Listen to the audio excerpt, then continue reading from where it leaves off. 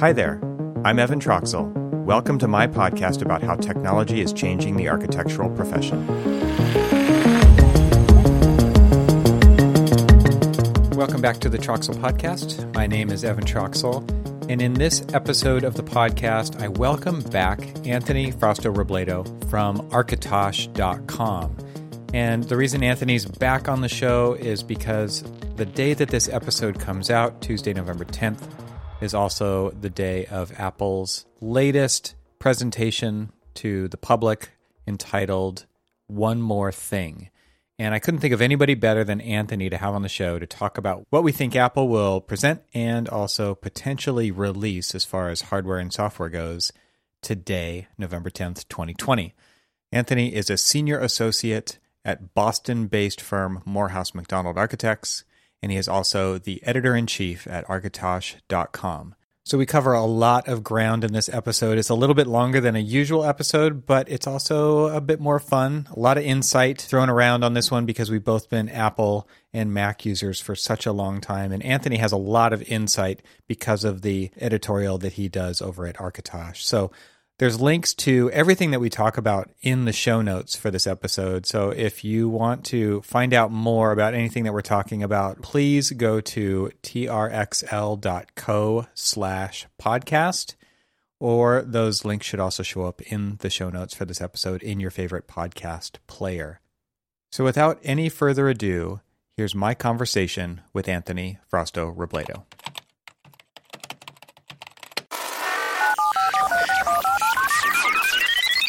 Anthony, welcome back to the show. You are officially the first guest with a repeat on this show, and I hope we can do this more often because the topic that we're here to talk about today is one of my favorite things, and I don't really get to talk about this with many other people. So, and you are like the go-to person that I think about when it comes to Apple stuff. So, welcome back. Thanks for being here. Thanks for having me. I'm on the West Coast. You're on the East Coast. We're recording this 2 days before the Apple event, which is officially titled, and this may be totally, they're jumping the shark, is One More Thing, which is a famous Apple saying that Steve Jobs has used throughout his history at Apple, and it kind of became these sacred words that whenever you heard those words, it was going to be really good.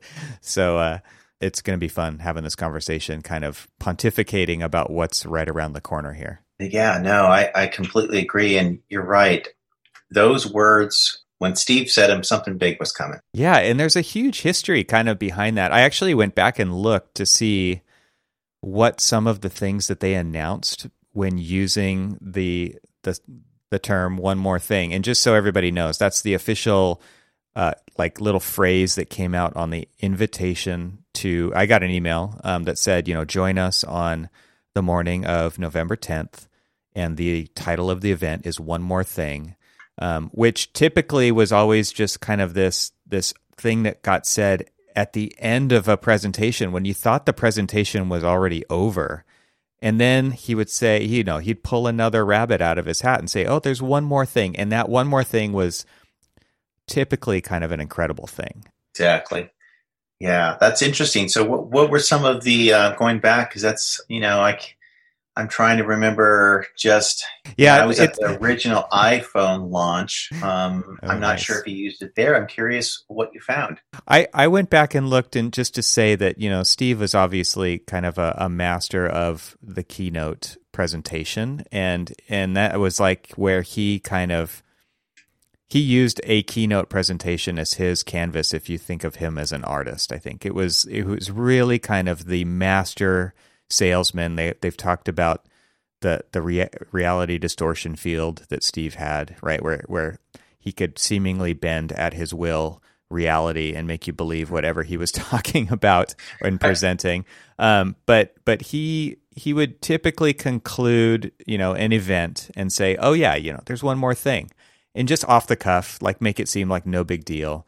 And some of the things that he did launch that way were things like the first airport base station, which at that point, you had to actually purchase a separate card and install it into your laptop so that you could be wireless, but it was incredible, right? Like nobody had wireless laptops yet. And so it was like, oh yeah, there's just one more thing. It's going to make you so that you can connect to the internet and not be plugged into an Ethernet jack, which was like, whoa. Other things like the G4 Cube was a one more thing. Flop as a computer overall, but nobody knew that yet. I mean, it was this kind of pursuit that Steve personally had because he had developed the Next Cube, right? And released it once he came back to Apple. And it was this gorgeous industrial design, very small footprint of a computer. iTunes for Windows was one of the things that showed up in the list, which was, he quoted, he said, it's the best Windows app ever written. Oh, that sounds like Steve. Yeah. Yeah, totally. Right. There's that reality distortion field. The U2 iPod. I don't think that the actual iPod itself, but actually having U2 join the stage when they revealed it was a one more thing. FaceTime video calling. So it wasn't always like a groundbreaking device.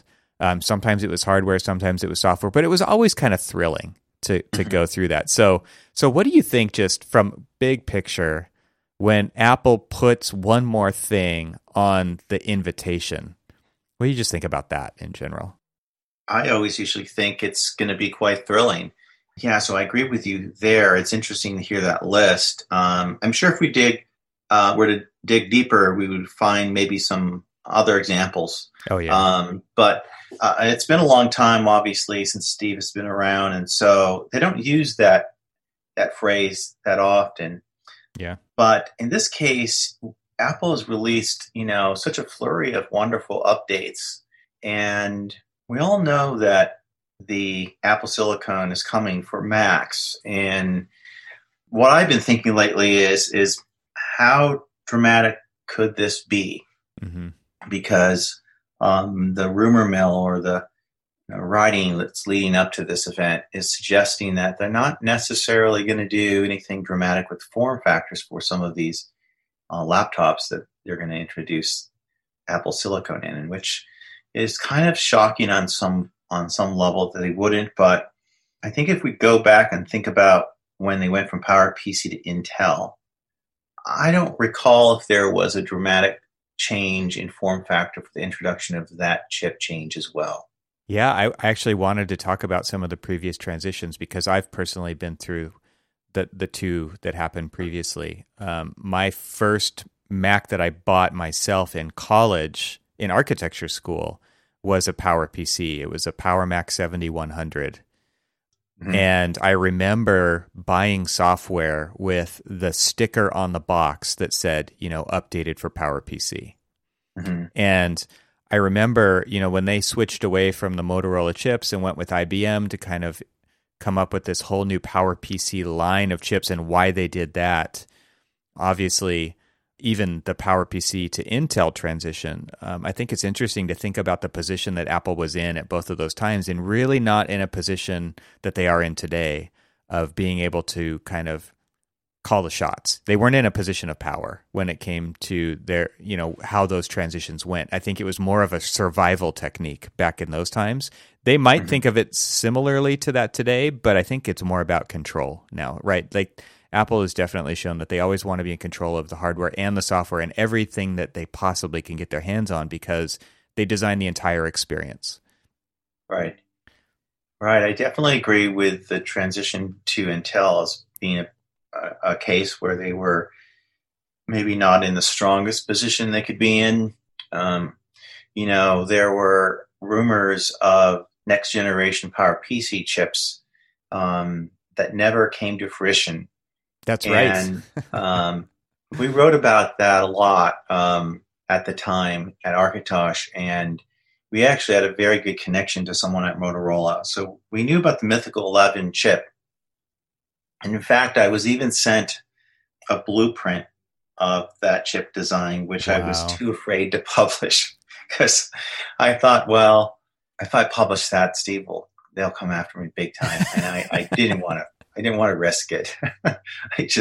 So I thought I could publish it later when it's safer to publish it. I've actually never published it, but if I recall correctly, that processor was active in the Boston metro market somewhere being tested. And I had a friend who knew a friend whose company had one. And they were saying it was incredibly fast and it would blow away anything that Intel had at the time, but it was running very hot.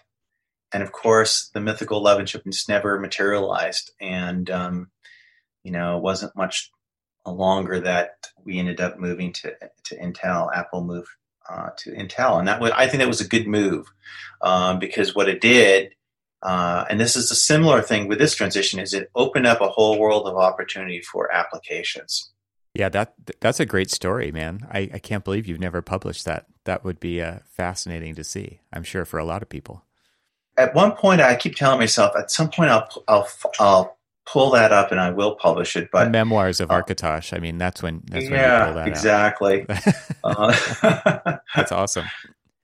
I was actually working at Apple during the transition to Intel, and I had used my employee discount to purchase like a dual processor G5 tower, the first cheese grater, as they're called. And that computer that I had actually had quite a few problems throughout its short life, because what happened was the logic board just kept going bad. And at one point, the geniuses were like, man, I don't, and for those who don't know, the geniuses is an actual title of a role in the Apple Store, sure, at the Genius Bar. And they were like, man, like, I'm sorry, like, we've had your computer for weeks and weeks and weeks now. Like, that doesn't normally happen. We're not sure what's going on. And like, shortly after I purchased this computer, they actually did start to roll out the Intel machines. And at one point, they finally just said, okay, we've got to send this computer back to headquarters or wherever they were shipping them to actually get something swapped out. And they shipped me back a quad-core Xeon instead. Wow. And I was thrilled. I just went from a dual processor G5, and that was probably 2.5 gigahertz. And like you said, there was these rumored, like, higher powered, 3 gigahertz machines that just never came out. There was also like the G5 PowerBook was rumored forever. And I think it was probably a similar issue with heat that, the enclosure just couldn't handle it. And so when they shipped me back, obviously the desktop computers were another story. And when they shipped me back a quad Xeon, that machine just smoked the previous computer that it replaced.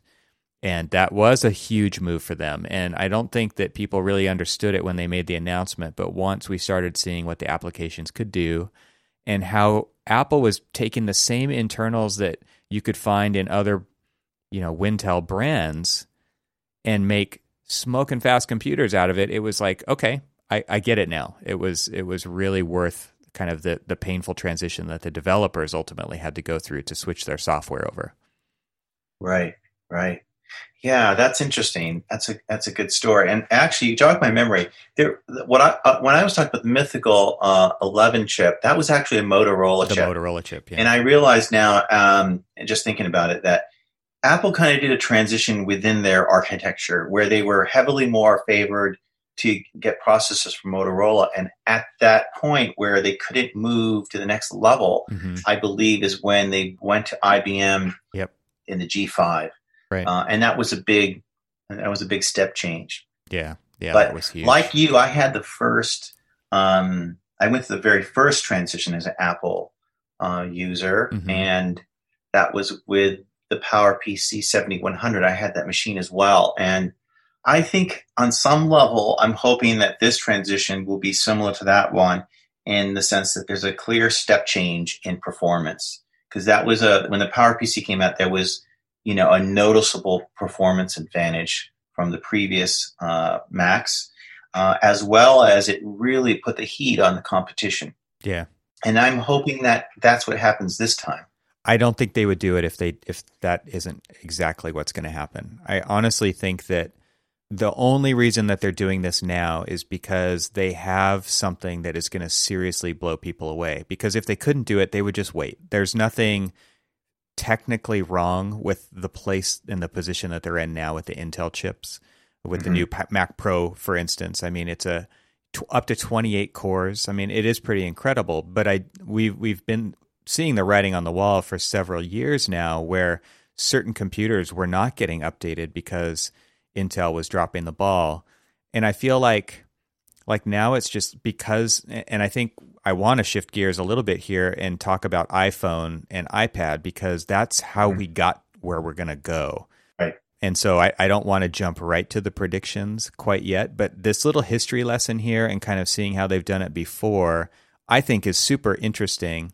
And again, I don't think that they're going to announce anything that doesn't completely blow the competition out of the water. Because they could honestly, they could just wait and do that right. So I think that now is the right time for them to do that. Right. It's interesting to me to even look at just the recent earnings call and how the Mac had its biggest quarter ever right before they're making this transition, which is pretty incredible. I would have thought a lot more people would be waiting. And I think the super nerds like us are to buy a new Mac, but I think, obviously COVID and stuff probably played a big part in that. But it's really interesting to see right now that the Mac is actually stronger than it's ever been. Yeah, I saw that too. And I think it's like they made $9 billion. Yeah. Like they didn't beat the previous quarter. I'm not talking like timeline previous quarter, but the previous largest quarter ever for Macs. They beat it by a lot. It was like 7 billion or 7.5 or something. Wow. They beat it by over $1 billion. Yeah, that's incredible. And I'm sure a lot of that is COVID driven. The computer makers have been doing really well because of COVID. The need to transition to work from home has meant all kinds of computers need to be purchased to have the utility to work from home. Yeah, I agree. I think it probably even more than that is that you can't, like at home, typically people have shared computers over time, and now you just can't. Everyone's got to have their own because of online classes and work. And I've got 5 Macs in rotation here because of, the work my wife's doing. The kids are in school all the time. We've got a couple of iPads, depending on if someone needs to move to a different room and they're on, one of the machines is an old Mac Mini. So I think that part of it is that, they're just like, all of a sudden we need more computers in the house. Right. That's interesting. Yeah. What's also interesting too is that this period on Intel outlasted the period on PowerPC, which is also kind of, it's amazing how time flies. And yet here we are, and there's been a decade of progress with, the ARM processors and Apple's own silicon and the iOS devices. Yeah, so let's talk about iOS devices and I don't want to go through the whole history like we just did of this stuff, but I mean obviously these are indicators of what we're potentially going to see, and I think there's a couple of interesting caveats about the iOS devices that we see. But I won't before we jump into that. As far as architecture goes, and kind of reframing this conversation about why this matters on this show and to your audience as well. Is so what is it about iOS devices, do you think, that really make them fit into the architect's toolbox? Well, let's start with the iPad. So I think the iPads have had an immediate usefulness in the construction market. Mm-hmm. And you see them everywhere on construction sites. And that's been the case for a long, long time now. I know that there are lots of good applications out there in the AC space that also produce an Android version. Mm-hmm. And I also know from traveling to conferences around the world that in certain countries, certain parts of the world, Android is actually quite strong in the construction market. But here in the United States, it's not nearly as strong as iOS. Mm-hmm. And one of the things that I noticed in the literature when the latest iPhones came out with the A14 Bionic chip is they were talking about how much more powerful their processors are now compared to their rivals. Mm. I think that matters greatly when you're trying to look at BIM models on site, whether it's a smaller iPad or one of the big iPad Pros. You're still gonna run in the same problem we run at the office, which is how to move all this geometry around as quickly as possible so that we can get to the work that we're trying to get done. Yeah, and it's interesting to think about the applications that people are using on iPad. There's Bluebeam Review, although I don't believe that that's been updated in quite a while. But there's the BIMX application from the ArchiCAD folks, which is amazingly fluid with a lot of geometry. Like you're talking about a BIM model, which has a lot more in it than a typical 3D model of similar geometry because of all the metadata attached, all the properties for each element. Obviously, the ability to cut sections on the fly and kind of fly around the building and do sun shadow studies, things like that. They're moving a lot of information around, and it has to be super responsive. Yeah, I agree. And with the Graphisoft product that you just mentioned, BIMX, when they showed their latest version of that, they introduced the capacity to stream the geometry data to in that device. So you're able to open up even the largest of big buildings, and they have a much more robust capacity now to bring in. Your level of detail can go up dramatically when you have the ability to have that kind of firepower in a mobile device. Yeah, absolutely. Part of the issue with all of this too is that in the transition is that the core technology behind 3D geometry and applications has to be modernized to deal with multi-cores. And, we're hearing a lot about that lately. That came up with the Revit open letter. We all know that the tools in the AEC space for architects are highly single-threaded, but so are a lot of the core technology behind them, like Parasolid. Parasolid is the dominant modeling kernel out there, and it's not entirely single-threaded. It's actually multi-threaded, but if you talk to developers, they'll tell you that it's not as multi-threaded as they would like it to be. So recently, I spoke to them and to ask them about that, and they were saying that they're working on this very vigorously. And they will never be able to take their geometry kernels entirely multi-threaded because there's certain calculations that just have to work, have to work in series, in sequence. But they're doing everything they can. And one of the things that we led to in that conversation with the Parasolid folks was, well, what about Parasolid on iOS, and what about Parasolid in preparation for macOS on the ARM architecture? And thankfully, there's been developers in the CAD space have already pushed for having that particular geometry kernel on iOS, because if it wasn't there, we might be waiting longer for some key applications in the AEC space to arrive on the new Macs that are coming. But it's already there and powering some notable CAD tools on iOS, like Shaper 3D. So one of the things that I asked them was, how long did it take you to port Parasolid to the iOS platform? And they said it was about 9 months, 6 to 9 months, closer to 9. And part of the reason why it took them so long wasn't actually the code work to get it over to that operating system, but the infrastructure change to test it. Because these companies, when they're testing, whether you're going into a company like AMD and looking at how they test their graphics cards, basically around the clock, or you're talking about a geometry kernel like Parasolid, they're doing tests every day to the order of like 90,000 tests in 24-hour period. In fact, they do 4 million tests. Parasolid does 4 million tests a day. And that is just an enormous amount of testing. And a lot of the tests are built into testing suites that they've developed themselves. But there's a tremendous amount that are actual smaller application-specific tests. And so they just have tons of equipment, like hundreds and hundreds of machines in these large rooms. And they monitor these tests and they get them to be automated, and they just run them around the clock. And then they have their own software tools to spit out results and check for when there's errors and then trace down those errors.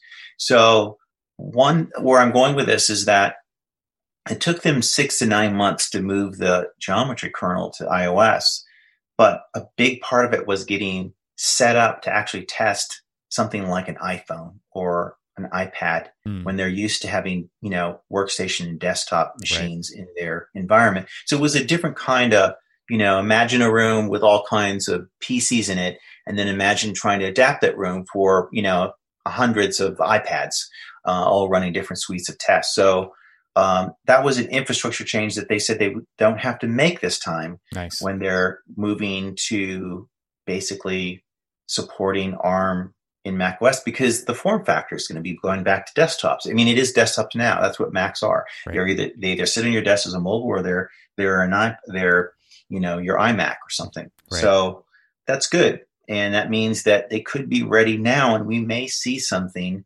in 2 days that actually has the Parasolid modeling kernel behind it. Nice. Yeah, I that is a big deal, like you're talking about, just because that investment that these companies have to make to do a change like this can be enormous. I could imagine for some companies that have strictly been developing for the desktop for so long, like you were saying, the workstation level stuff, it's going to be a huge investment for them to switch over. And I think that we've seen that in the past, right? When these other transitions have happened, where the larger companies were a little bit slower to get there unless Apple had been working with them for quite a long time in advance so that they could show it off at the keynote. But I kind of think we probably want to save a little bit of this episode to guess at what some of those things they might be showing off at the keynote software-wise could be. I think that could be kind of fun. Sure, absolutely. So I before we jump into software and predictions, some of the other really compelling stuff about iOS devices, to me as an architect, really boils down to two things. And on iPad specifically, it's the pencil support, because for some age of architects, that's how we learned how to do it. And it's a communication device that cannot be replicated with modeling. It can't be replicated with a keyboard. It can't be replicated any other way. You want to be able to sketch and communicate ideas that way. It really is the first in class way to do it, because I've used some of the Microsoft Surface devices and it is just not the same. It's interesting. You've seen that difference. I've talked to people at Autodesk who like the Microsoft Surface products and have tried iOS, and they see them as similar. But That's interesting to hear your point of view. I think it comes back to like that ProMotion display. It comes back to the 120 frames per second, the 120 hertz that it's capturing at, where it's just like it is right under the stylus the whole time without any lag or pause or anything like that. That's, to me, what makes the actual difference. Right. It gives you that complete illusion that it's actually you're drawing with a real pencil. Right.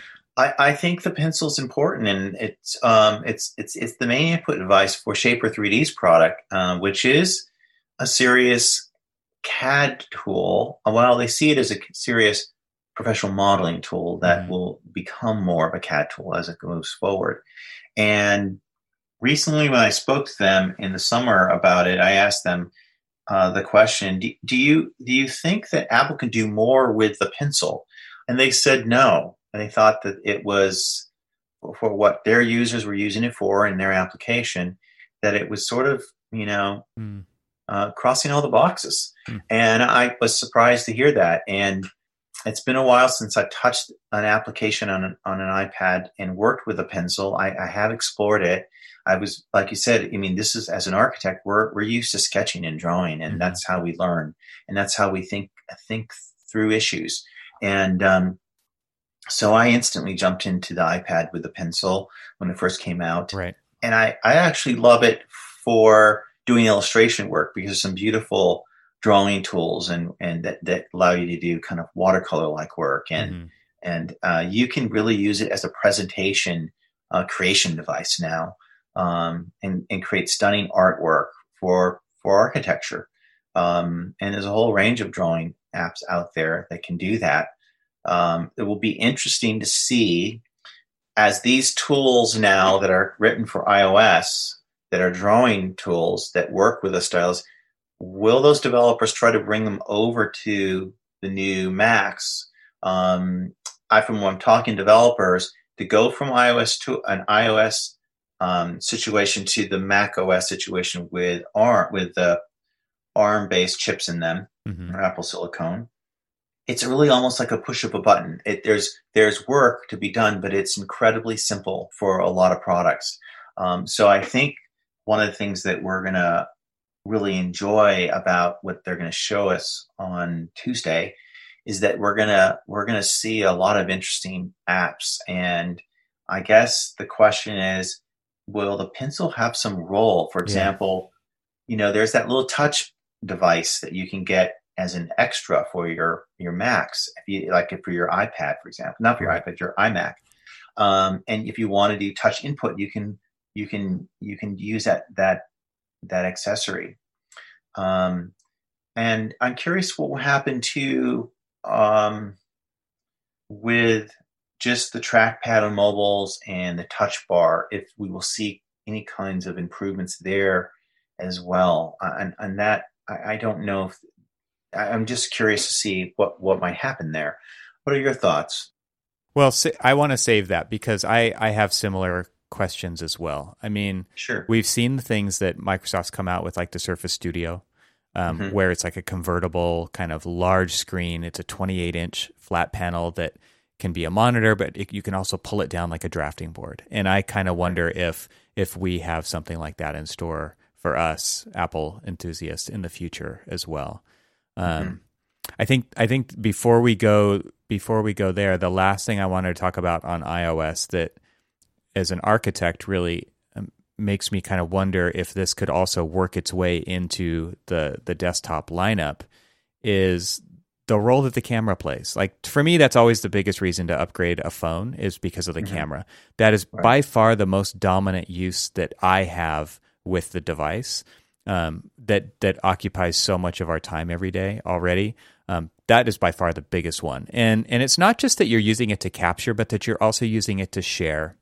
And the reason I started out with like that, the Apple Pencil, is it's actually one of the biggest reasons keeping me from upgrading this year, is I still really want Apple Pencil support on the iPhone, because I do have an iPad Pro and I do communicate through sketching as an architect. I would love to be able to do that on a smaller device that's in my pocket all the time.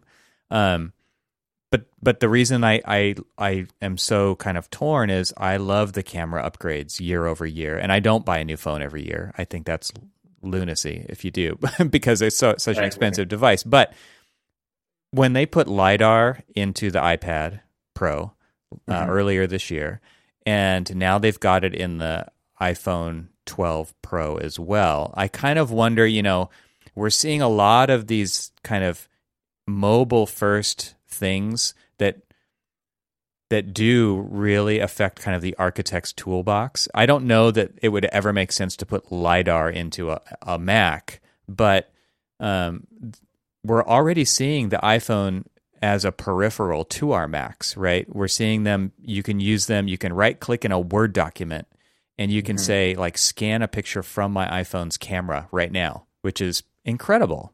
We're seeing the AirDrop and the handoff, and we're seeing lots of interaction. I don't really know what other things they could do there, but if they're all running the same underlying hardware, there might be things going on that we can't even imagine that they could do. And I immediately start thinking about, what could they do with LiDAR? We're seeing Apple moving towards this idea of an AR, like that being a big part of what they're doing, right? We've all heard the rumors about the Apple glasses potentially. And obviously LiDAR, I think, could have huge implications on the precision of augmented reality.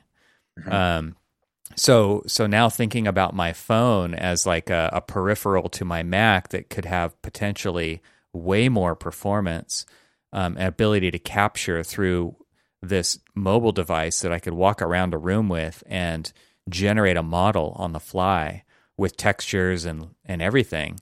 I could start to see how that could be really interesting for architects. No, I agree as well with that. And that's a really great observation. I mean, I think the LiDAR is a big aspect of how the Apple platform can benefit AAC folks. I see also, the usefulness and not just creating models from your phone, but just as a measurement device. Mm-hmm. And there's so much usefulness for that kind of thing, like on the construction site. So I'm really excited about that, and of course the AR improvements that are rumored and the ones that we already have. And I guess I guess what you're talking about is being able to capture something, I guess, remotely and then bring it back to the office. And now your phone's an accessory to your Mac, and you could then transfer that data in some kind of quick way. I could see it even where you're hooked up to iCloud and you're out on a site and you're capturing stuff. It's processing it through iCloud and pushing it to your Mac that's sitting in your office or wherever that is, and it just being instantly available, right? With these different technologies that we're seeing, where even with handoff or iCloud, it's just so available. It just seems like your data can be anywhere and everywhere all at the same time now. It seems like nobody's better positioned to do something like that than Apple is. Mm-hmm. What's exciting about the Apple Silicon change is that they can build specialized components on their chips, like the Neural Engine, for a whole range of things that emerge as important to them.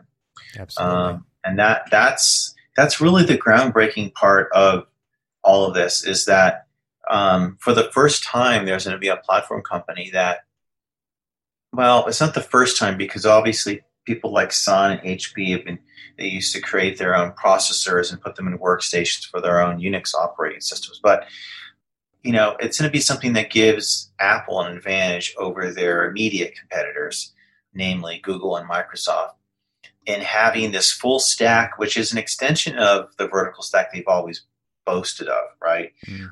Software and the marriage of software and hardware. But this is deeper, because in the past they weren't the designer of their CPUs and their GPUs, but now they are, and that's really, I think, something that can be game changing for the platform, not just on a performance level, but different kinds of functionalities that could emerge. And I don't know what they will be, but one can imagine. And I'm excited too about, where machine learning can go on the Mac OS and the AC app space as well, because we've already seen some exciting machine learning or AI input into the BIM market. And I think I mentioned that last time when we talked.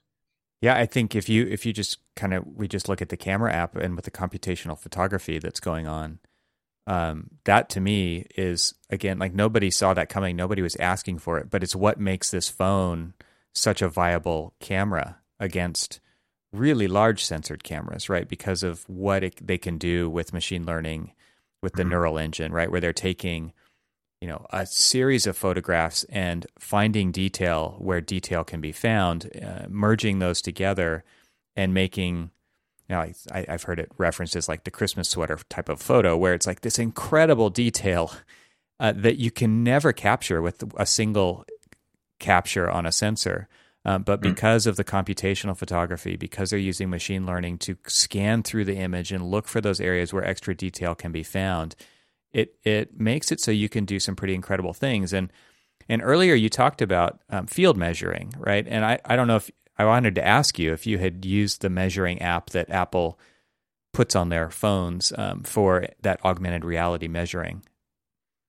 I have not used it in a professional sense, but I have tinkered. Yeah, same with me. I have tinkered with it too. And it actually works really well, but I could imagine now with the addition of LiDAR, for instance, and for those architects out there who are like, yeah, I keep hearing buzzword about AR and stuff. Well, there actually is some use for it now. It's pretty like gimmicky, or something worth tinkering with, just so that you understand what it can do, because it's a fun demo for sure, and it is really well. It does a good job with simple measurements and things like that, but you still have to be there to see that stuff. Whereas I think with the LiDAR and the ability for it to capture and send and share, and now I could field measure again when I'm back in my office and not have to actually be on site to do it, that kind of thing could be game changing for the built environment as things are going through construction, for instance.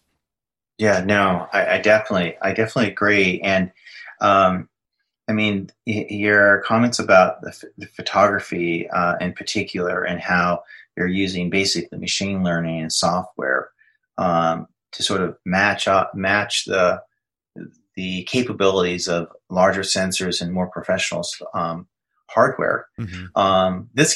This touches on disruption, right? Which I know you gave a talk, and I've watched it on disruption, technological disruption, and you made the point that one of the key definers of disruption is it has to be cheap, and it's usually inferior, right? Mm-hmm. So on some level, I remember when I first, I don't know which model of iPhone it was, but when I started playing around with the ability to zoom into photos, and obviously that was using software to do that rather than having a real telephoto lens, mm-hmm. I thought, well, this is completely inferior to what would happen if I had a real lens doing this work. But it wasn't terrible, right? It could pass. As long as you weren't trying to stretch it too far, it can pass for various situations. Now we're seeing machine learning take a pass at at this kind of work and do a phenomenal job at tightening up and getting things incredibly crisp. And it's just really remarkable what can be done now. And so Apple's achieving things with less costly technology and I think that's one of the key disruption points of what they're doing.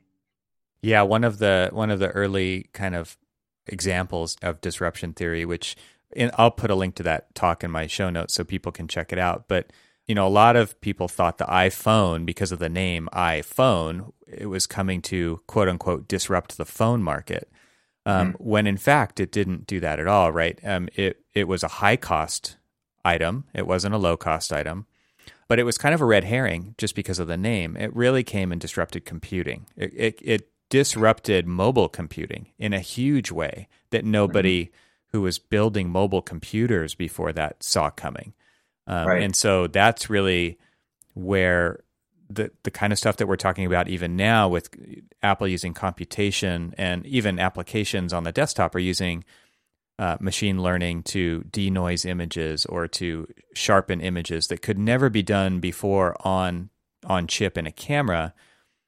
That's where nobody sees that stuff coming, and it's basically free, right? You can update your phone every year and get the best version of that, and maybe it does it even faster, and you don't have to wait as long. But it's the same sensor as before. It's all being done through software now, and like you're saying, Apple's doing that with additional chips that they're including on Apple Silicon to be able to do that.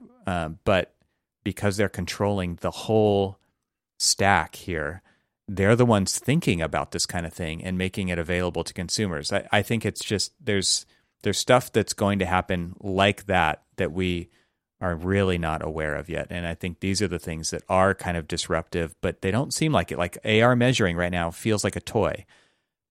But you better learn how it works now, because when it's serious, like you want to be someone who understands how it works, and you want to be really good at it so that you're positioned as an expert when that happens. Yeah, no, and that was another aspect of whole disruption theory.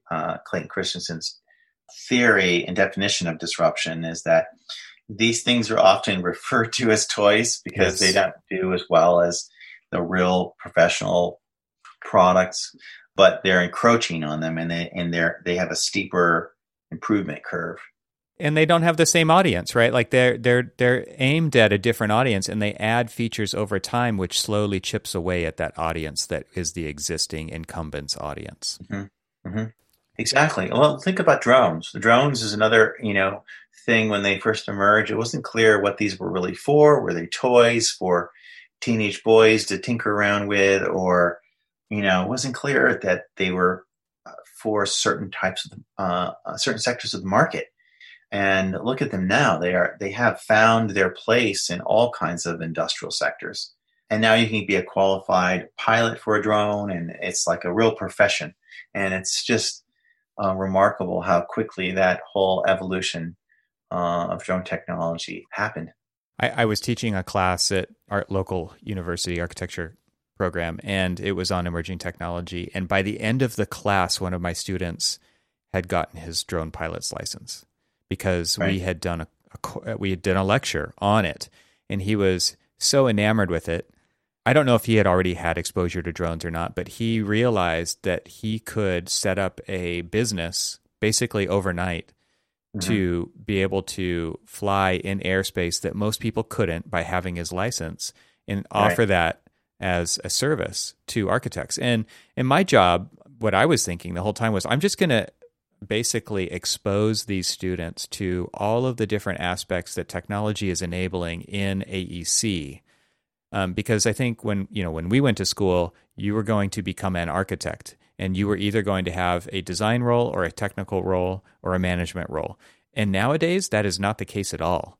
There are many, many, many roles that people could fulfill, and you don't have to be an architect to work on amazing projects. And I think it is seriously changing our profession. And technologies like drones are a big piece of that, because they are enabling a point of view that we never had before, for people to look at our buildings, for people to experience our buildings, for ways for goods and services to be delivered to those buildings.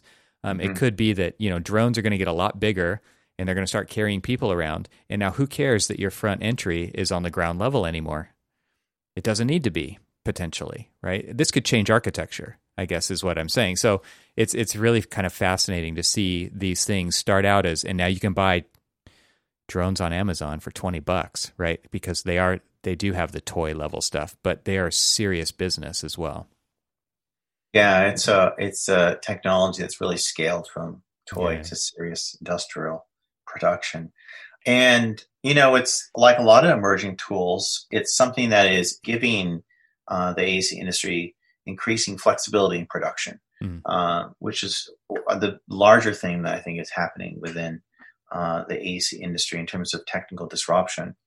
But back to disruption and the Apple silicone, I mean, isn't it something that these processors, when they were, originally the ARM processors, when they were originally developed a long time ago, they were targeting low watt applications, and mobile phones was one of them, and that was one of several. It became the dominant one, I think.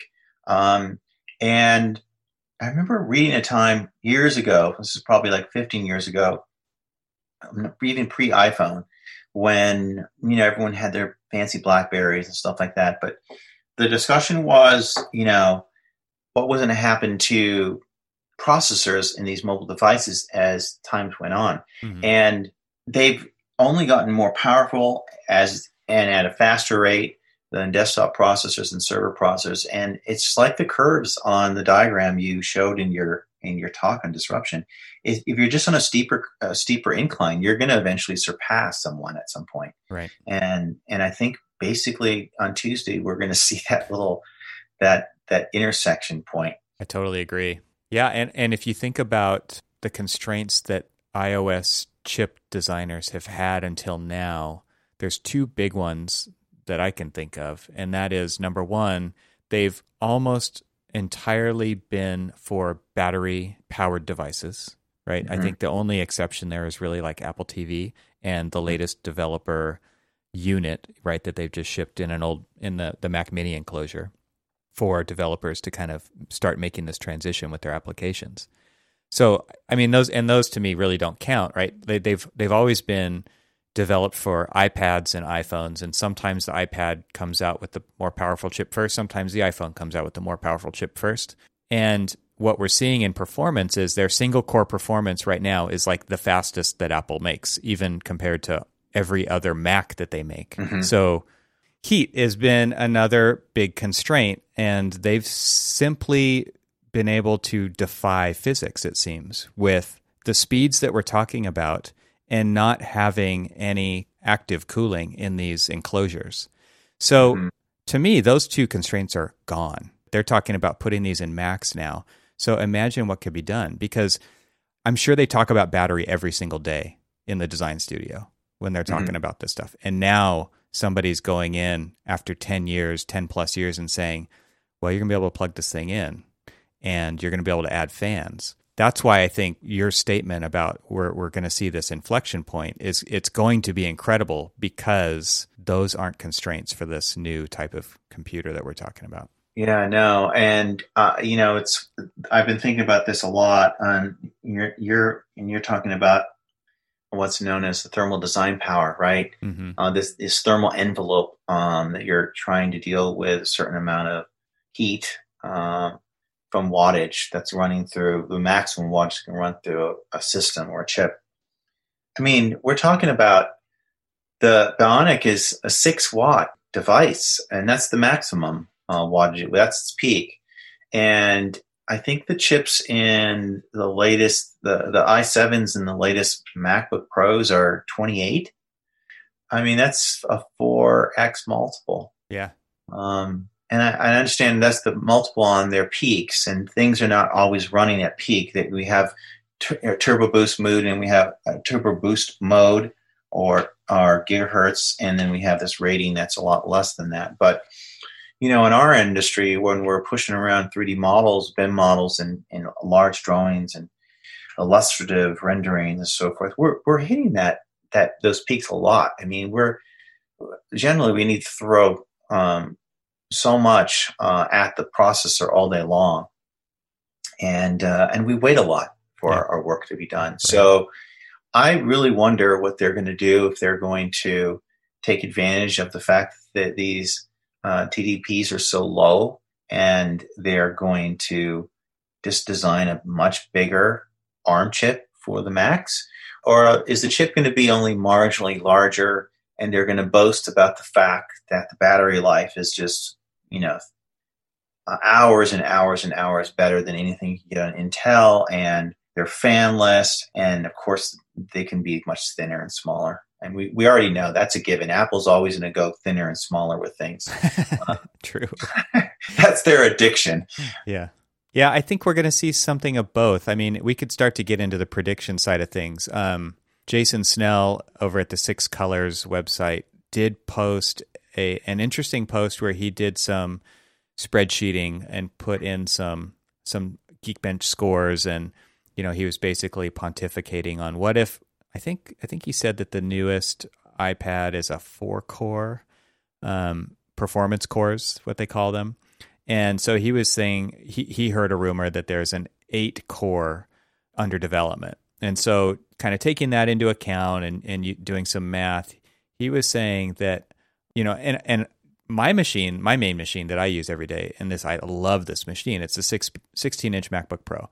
I think it's the best Mac that I've ever used. And basically, if they take this kind of 8 performance core system and put it up, it'll blow my 16-inch MacBook out of the water, and basically be somewhere between the fastest iMac Pro and the top of the line Mac Pro, which is 28 core Xeon, right? So I don't think that that's going to be a fanless machine, and it's obviously going to have a power supply. I think they're designing desktop-based Macs and portables. I think the portables, like you said, are going to be super thin and super light and not have fans and be incredible. But I also think we're going to see stuff that sits on the desk that is going to be jaw-dropping. And I kind of, one of my predictions is that they are going to show something like that on day one, just to really set the tone of what's possible. I definitely agree too. It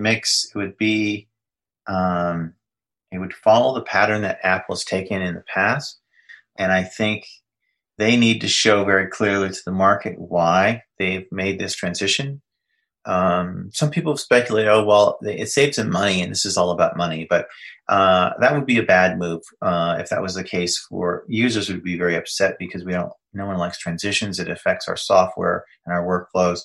So I think what they need they're doing this for other reasons. Mm-hmm. And I think they have a huge opportunity to grow their Mac market share, as you and I know.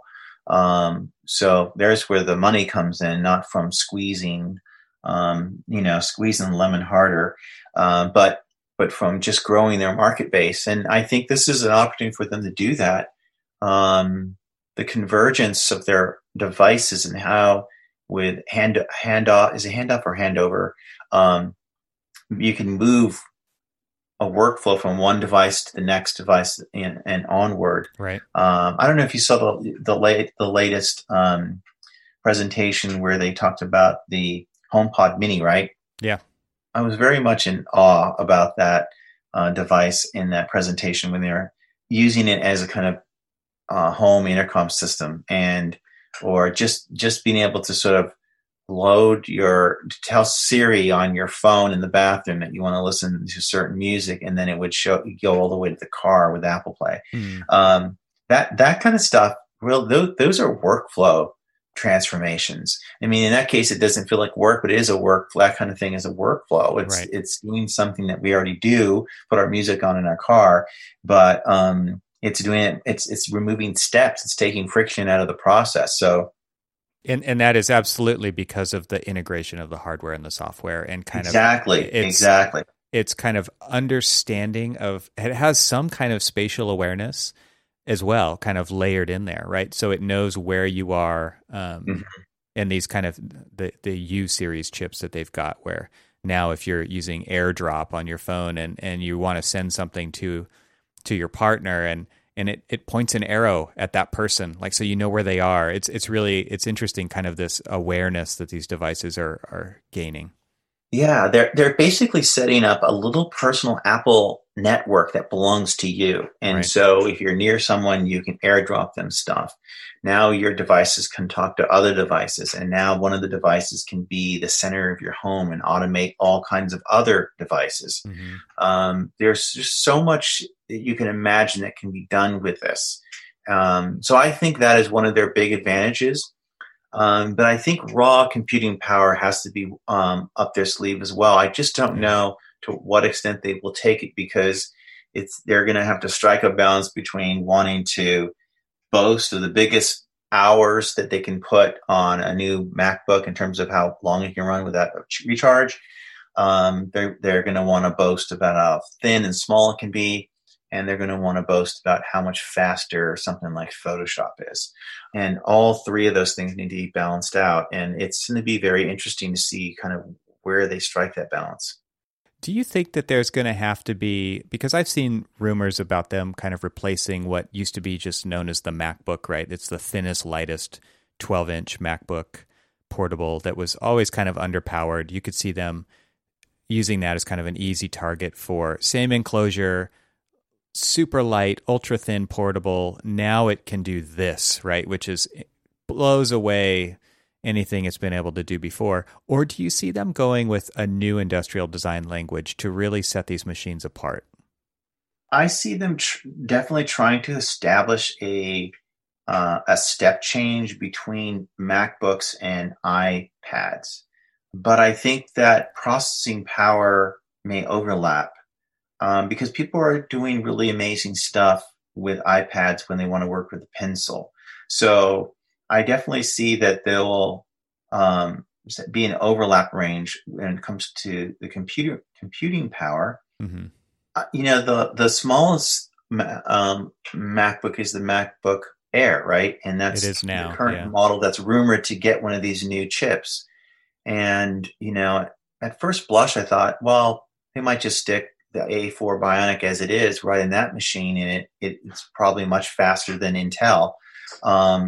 And that would be a smart thing to do, and it would cost them nothing. But I think that is not what they're going to do. I think they have a specialized chip for that machine and maybe the next MacBook up. But I think when you get to the MacBook Pros and the larger ones in particular, I think we're going to see perhaps another step change in terms of a different chip. And, they said when they announced all of this that one of the things that would differentiate Apple Silicon from the other Apple Silicon in their iOS devices is that they were going to take advantage of the thermal envelopes in all of their devices.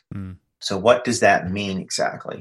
We can parse that out and try to speculate what that means, because there's a big difference between an iMac on your desktop and its thermal envelope and a MacBook Air. Right. And I just don't, they're going to want to get some economy of scale. So they're not going to design 10 different processors. They're going to design probably 4 to 6, or maybe just 4, and they will scale megahertz wise. Something like that will I mean, it's going to be very interesting to see what they actually release. I kind of feel like they're going to have to make them look different so that, because if I buy a new Apple Silicon Mac, I don't want it to look exactly the same as the last model or the evolution of the current MacBook lineup, which hasn't changed much over the years, right? I mean, since they've gone to the unibody kind of design for the laptops, they've evolved, but it's been and no, I'm not asking them to redesign it. I don't think that would be a good idea. It's kind of like the Porsche 911 to me. It's like it's an evolution of a design over a long period of time, and that makes sense. But at the same time, when you're making a big transition like this, we've seen them do it many times on iOS, right? They've gone from big bezels to small bezels. They've gone from rounded to square. They actually have changed the industrial design pretty heavily from generation to generation. If you think back to the iPhone 3GS to the iPhone 4, huge departure. If you think about the 4 to the 5, it was a pretty big departure. And now going from the 11 to the 12 with the flat sides like the iPad Pro, we're seeing that happen. I almost feel like that has to happen on the Mac as well, as they kind of take full ownership over this entire platform, that they're also going to use this as an opportunity to change how these things look. And I also wonder how that starts to play into the idea of potentially additional cameras, maybe Face ID, touch-based Macs, right? Because now with Big Sur and Apple Silicon, they have stated that they're going to support all iPhone and iPad apps on the desktop. So that doesn't mean that every Mac they ship is going to be touch enabled, but I could definitely see some of them being like that, right? So that you can use those apps in the way that you use them on these other devices on your Mac now. So I almost feel like they have to change the industrial design by saying that they're going to own this whole platform, or at least they're going to use it as a big opportunity to do that. I hope they do. Yeah, the idea of touching the MacBook screen, because you can now because of the bringing over iOS apps, I don't know if they will do that. When I spoke to the Shaper CEO recently about that, because they used Apple Pencil, he made the point that they are already, it would be easy to work on adapting the pencil input to the mouse or to, the touchpad or to the touch bar. As long as there are these points where you could input, you can convert those inputs to those other devices or other surfaces. If you begin to touch the MacBook screen, it's really become an iPad on some level. I mean, the iPads have wonderful keyboard accessories now with them. And I mean, you look at them and you think, well, why do you even need a laptop anymore? You could I agree. I think, but the Mac is fundamentally different in that, the multi-window environment. And there's apps on the iPad Pro like Morpholio Trace, which is incredible app to use. There's nothing else like it. I want to use that on my Mac if that's the machine I have in front of me. Right. And so how do you envision using that on your Mac? Would you want to use it with the Apple Pencil? Yes, absolutely. Yeah, I would too. So then maybe Apple's going to surprise us with some kind of large touch interface surface, like a Wacom tablet kind of thing, where we can use the pencil and there rather than actually on the screen. Because a lot of it is about ergonomics and posture. Like where we are with our Macs our bodies tend to be in a different position than where we are with iPads and iPhones. Absolutely.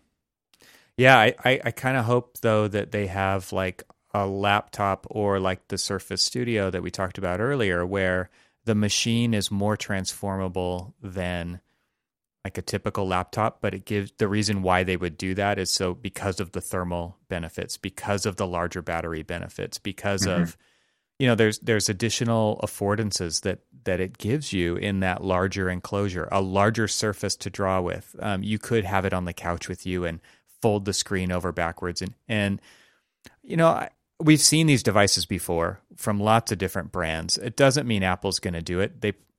Steve Jobs was famous for saying, you're never going to touch a Mac on the screen, right? Like, but now we can't unsee that Surface Studio and how the screen just pulls down in front of you and you can just draw on it. And I feel like a lot of those kinds of devices leave Apple users wanting, especially in the creative stuff that we do. I'm not saying it's for everybody, but I could definitely see it for the creative stuff that we're doing, where we want to be able to communicate with drawing, and I want to do it directly. I don't want to do it indirectly like I'm forced to now if all I have is my Mac with me. Mm-hmm. Yeah, I agree that those devices do tug at creatives, and I've heard that over and over. And Steve was such a purist, right? So the question is, will Apple, without him, still stick to that kind of purist streak, or will they do what Steve said they would never do and start making Macs where you begin to touch the screen like an iPad? Right. Yeah, and I think part of that also is coming from this multi-device lifestyle that many people have. But man, I would love to simplify. I certainly would like to have less devices than more devices to kind of choose from. It doesn't mean that I want to, I don't necessarily want to give things up to get what I want either. Like I don't want the machine to suffer because it's trying to do everything instead of just doing the things that it does really well. I don't want to sacrifice that. So maybe that won't happen. Maybe they will stay all separate and for different reasons, and you've got to buy them all. But I would love some convergence there. Like I said, I can't unsee that Surface Studio and how, it stays on a desk, but when I'm attached to that desk, I get a big drawing surface, and I really see huge benefits to that. The other thing that I think Apple has kind of proven on the iOS side of things is that these things can, like you were talking about, create their own networks with cellular and be connected, whereas they've never done that on the laptop or the desktop. And so I also see this as an opportunity to start putting cellular into these devices because they do so well with power management, right? I think that's always been something that's kind of, maybe that's why they've never done it with Intel, is that it just doesn't work well enough with the battery to be connected to a network via cellular all the time. I don't know what's holding it back, but that's always been kind of another reason why you have to have multiple devices instead of one to do it all. But I would love to see cellular connection in at least their ultra portable laptops. That's a great observation. And that would be, a differentiator, though. You can get a cellular card to plug into your laptop. Or you can tether, right? Like tethering's not a big deal, but it's also not as easy. Tethering, the thing with 5G now is our phone is really becoming a kind of router for all their other devices. Yeah. And it's threatening Wi-Fi, honestly, because of the speed. Yes. So, yeah, there's like if you want fast, how often do you turn off Wi-Fi so that you can go faster? It's all the time. It's more and more. And unless you want to pay more through the nose prices to your cable provider, or right. In some of these towns you just have one provider and you don't even have competition. It's awful, but. So 5G is a major blessing to the market. I know there's a lot of people who think the technology is damaging to us, but it's gonna put some pricing pressure back into the system a little bit, and it's also gonna make it possible.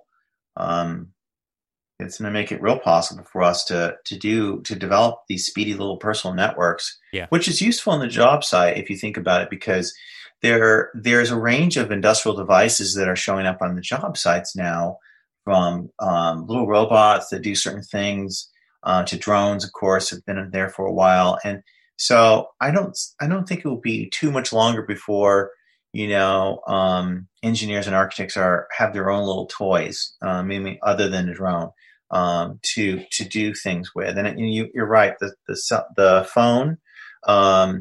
The iPhone 12 and LiDAR in these phones is giving us the ability to do things that we've dreamed about doing for a long time.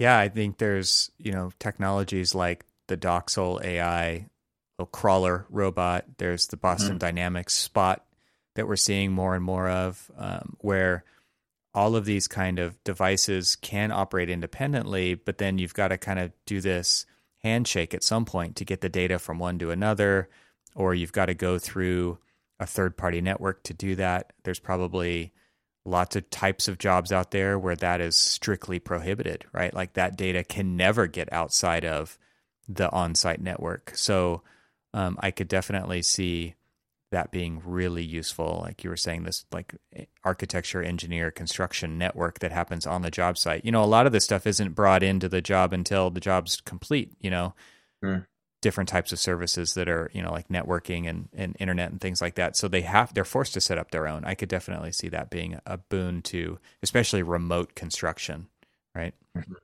Yeah, absolutely. Okay. So I know we're running long here. So I wanted to go through like a quick little section on software predictions during the keynote, because obviously like Apple has never really been one to talk specs, at least on iOS devices. I think they always kind of do on the desktop Macs or the laptops. And I'm sure a lot of the keynote on Tuesday will be about performance. But I wanted to, like, none of those numbers matter if you can't see it in action, right? And the way you see it is through software demos. So I have some ideas. I think that they're pretty low-hanging fruit. I don't think there's anything really insightful there. But I was wondering if you had any kind of predictions of what we might see during the keynote in software-wise. Well, I'm debating if we will see anything from Autodesk. The one application that is already set up well for them to deliver to the new Macs would be AutoCAD. As Andrew Anagos just said in an interview piece that we published recently, Autodesk is a truly modern application built for the cloud and mobile devices and basically anywhere any device access.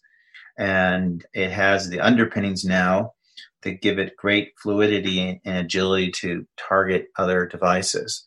So and they've demoed AutoCAD on before Apple events, usually on the iPad Pro, right?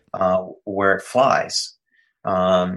So I could see them. I could see it happening. I could see an AutoCAD presentation happening. It will really start. I really begin to wonder what that would be like, because they have AutoCAD for iOS and they have AutoCAD for Intel, and they're different. One is obviously the complete fuller version of the application, but it would be very easy for them to move the iOS version to the new Macs quickly. Right. I mean, like within 2 weeks, probably they would have that all done. Moving the Mac version from Intel over, I don't know how long that takes, but I imagine it takes much longer. Yeah. But I could see Autodesk. I think we're going to see some technical apps, and I think we will see a professional 3D CAD app of some kind. I can't say too much more than that. I am aware of something that is supposedly going to happen, but I don't know the exact details. But I think we're going to see something exciting, and I could definitely see some Adobe products being demoed for sure. That was a big question mark for me. I kind of feel like that too, because it's such a huge contingent of users out there on the creative side for sure. Yeah, and there's been a lot of, Adobe's been a very important long-term partner to Apple, and they've been good partners to each other. So I could see that happening. And, the Neural Engine can do such amazing things, and there's so much opportunity in the world of photography. We've all become very interested in photography and picture taking now because we have these phones, and because they have such amazing ability. So photography and pro apps around photography are very important, and I could see definitely some kind of app or a few apps demoed from that company. If we're going to see games, I think we can assume, safely assume that we're going to see some really cool games demoed. And that's a big market, right? Because remember, for years and years, you had to be on the PC. If you wanted to be taken seriously as a gamer, you had to own a PC. But there are some phenomenal games on iOS now.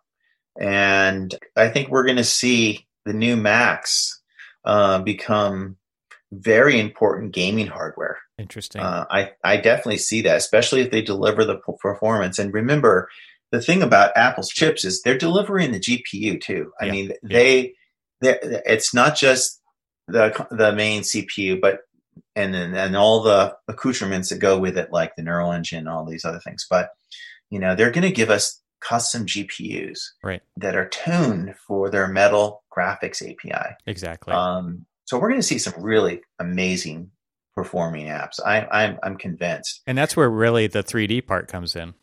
Mm-hmm.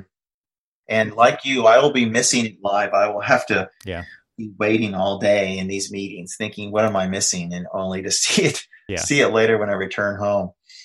Well, luckily, during this time when everything does streaming first, it's going to be an amazing presentation. I have a feeling. I kind of wonder, you spoke earlier about these kind of new workflows that have been developed that we don't even really necessarily see as workflows, right? Where handoff between devices and pick up where it left off, just by moving from one room to another. Or from one location into a car, for instance. I kind of see them really. I'm hoping that we see something on Tuesday that really plays that up from the creative side of things. So I could definitely see, like, my idea, and I think this is low-hanging fruit, is we're going to see Final Cut Pro running on these devices. But with the new developments on iPhone, the 12 Pro Max with its 60 frames per second HDR video, Dolby, like, there's a lot of buzzwords there, but like, this is incredible what these cameras can capture, and to be able to edit that in real time with no loss, no downtime in transferring. I could just see this thing that used to be a pretty pro workflow becoming just like snap of the fingers simple, and super powerful. So I could see things like Final Cut Pro, Logic being demoed on these machines, which are really high-end pro-level apps that people make a lot of money, serving clients with, making a lot of the media and listening to that we hear and see today, being kind of some of those things that we see on the forefront of, like, they're going to use that to show the performance, but they're also going to do it to, I think, develop new ways of working between devices. So that you really can kind of have this complete studio in a backpack kind of a thing. Mm-hmm. I agree. And there may be some Autodesk products in the film and video editing products that are mixed into that as well. And definitely music. No, those, I completely concur with that. I mean, it's going to be a jam-packed session of a lot of presentations with software tools. It's going to be very exciting. Yeah, and then my kind of final prediction or hope, fingers crossed, is that we would see, if there are kind of touch or pencil based or input devices on the Mac side, that we see something like Procreate or Sketchbook from Autodesk, for instance. Anything like that where we really can kind of, what used to be limited to a Cintiq could be done now on a Mac without any third-party hardware. I think that would be absolutely amazing to see finally. Yeah, and I'll just add one final hope that I have is that their Rosetta 2 software, that these machines are so much more powerful that conversion process just runs almost like invisibly. You just don't notice the difference between running Intel software on these machines that hasn't been converted yet, but is being translated in a Rosetta 2.0 background process. That it's just seamless. That's my hope, because I think it will really give people a lot of confidence to just go out and buy these machines and not worry too much about the software they own. Absolutely, versus the software they're going to want to buy. Yeah, I didn't really think about that, but you are absolutely right that they're going to have to dedicate a chunk of time to that alone, because that is what's going to convince people to buy the machines immediately. Yes, exactly. Yeah. Cool. Well, okay. So last mini topic here, I think, before we pull the plug and do this after the event, is I saw that macOS 11.01 is in beta, but the Golden Master of 11 isn't out yet. So to me, what that means is they've locked the Golden Master of 11, they've installed it on machines. So I think they are actually going to announce shipping Macs on Tuesday with Apple Silicon. What do you think? Yeah, I can see that. I didn't have a sense of that before this conversation with you, but it seems like that there's a strong indication that could be the case. I could see them shipping by Thanksgiving or the day after Thanksgiving when we have a big shopping weekend. Yeah, I think otherwise, why would they do it now, right? There's got to be a reason why they are doing this on November 10th before, arguably some of the largest shopping days of the year.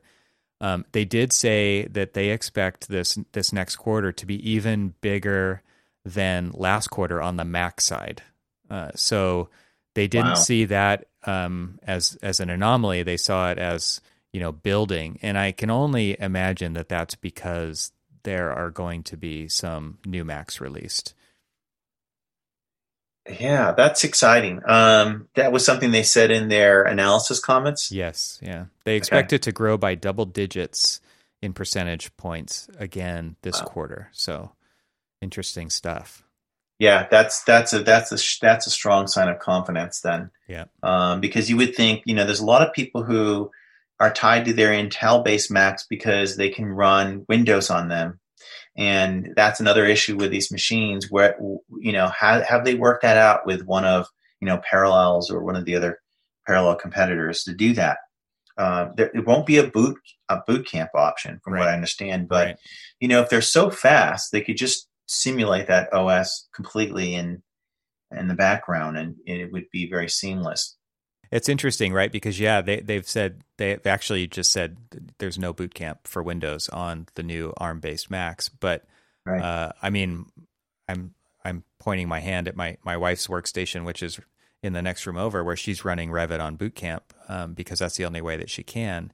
And so, for the time being, at least, unless there is this kind of co-development or this Parallels or VMware is working on something on that side of things, then we're not going to be upgrading her system, and that would be a shame. But yeah, interesting stuff. Well, it's a really interesting catch-22 that you mentioned in Revit because I asked Anagos about Revit and in regard to these machines, and he said they are definitely not ruling out pushing Revit to the Mac, but they're not ruling in that it will happen either.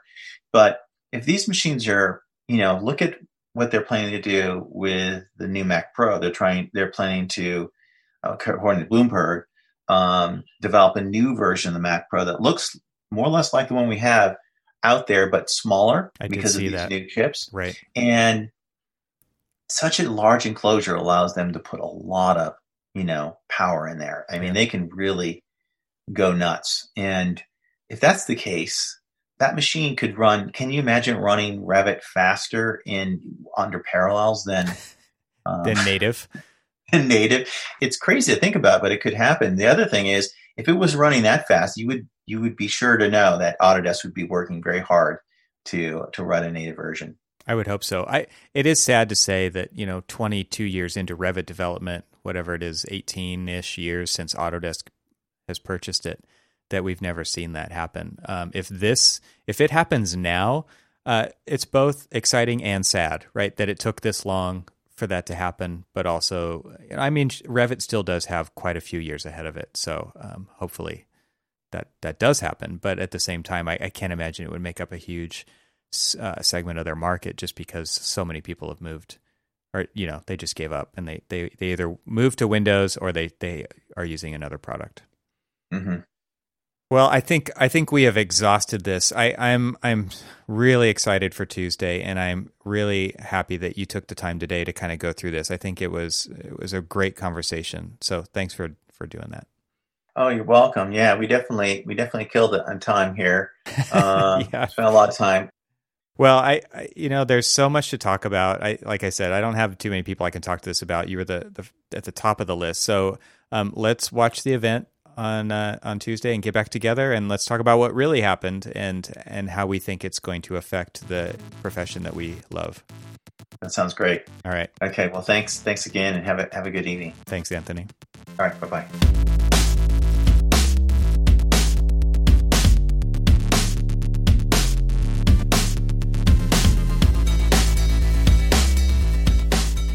Thanks for hanging out with us today. This show is part of the Gable Media Podcast Network. You can see all the shows at gablemedia.com. That's GABLMEDIA.com. You can help support what I'm doing here by leaving a 5-star review on Apple Podcasts to help get the word out, and of course, share it with your friends.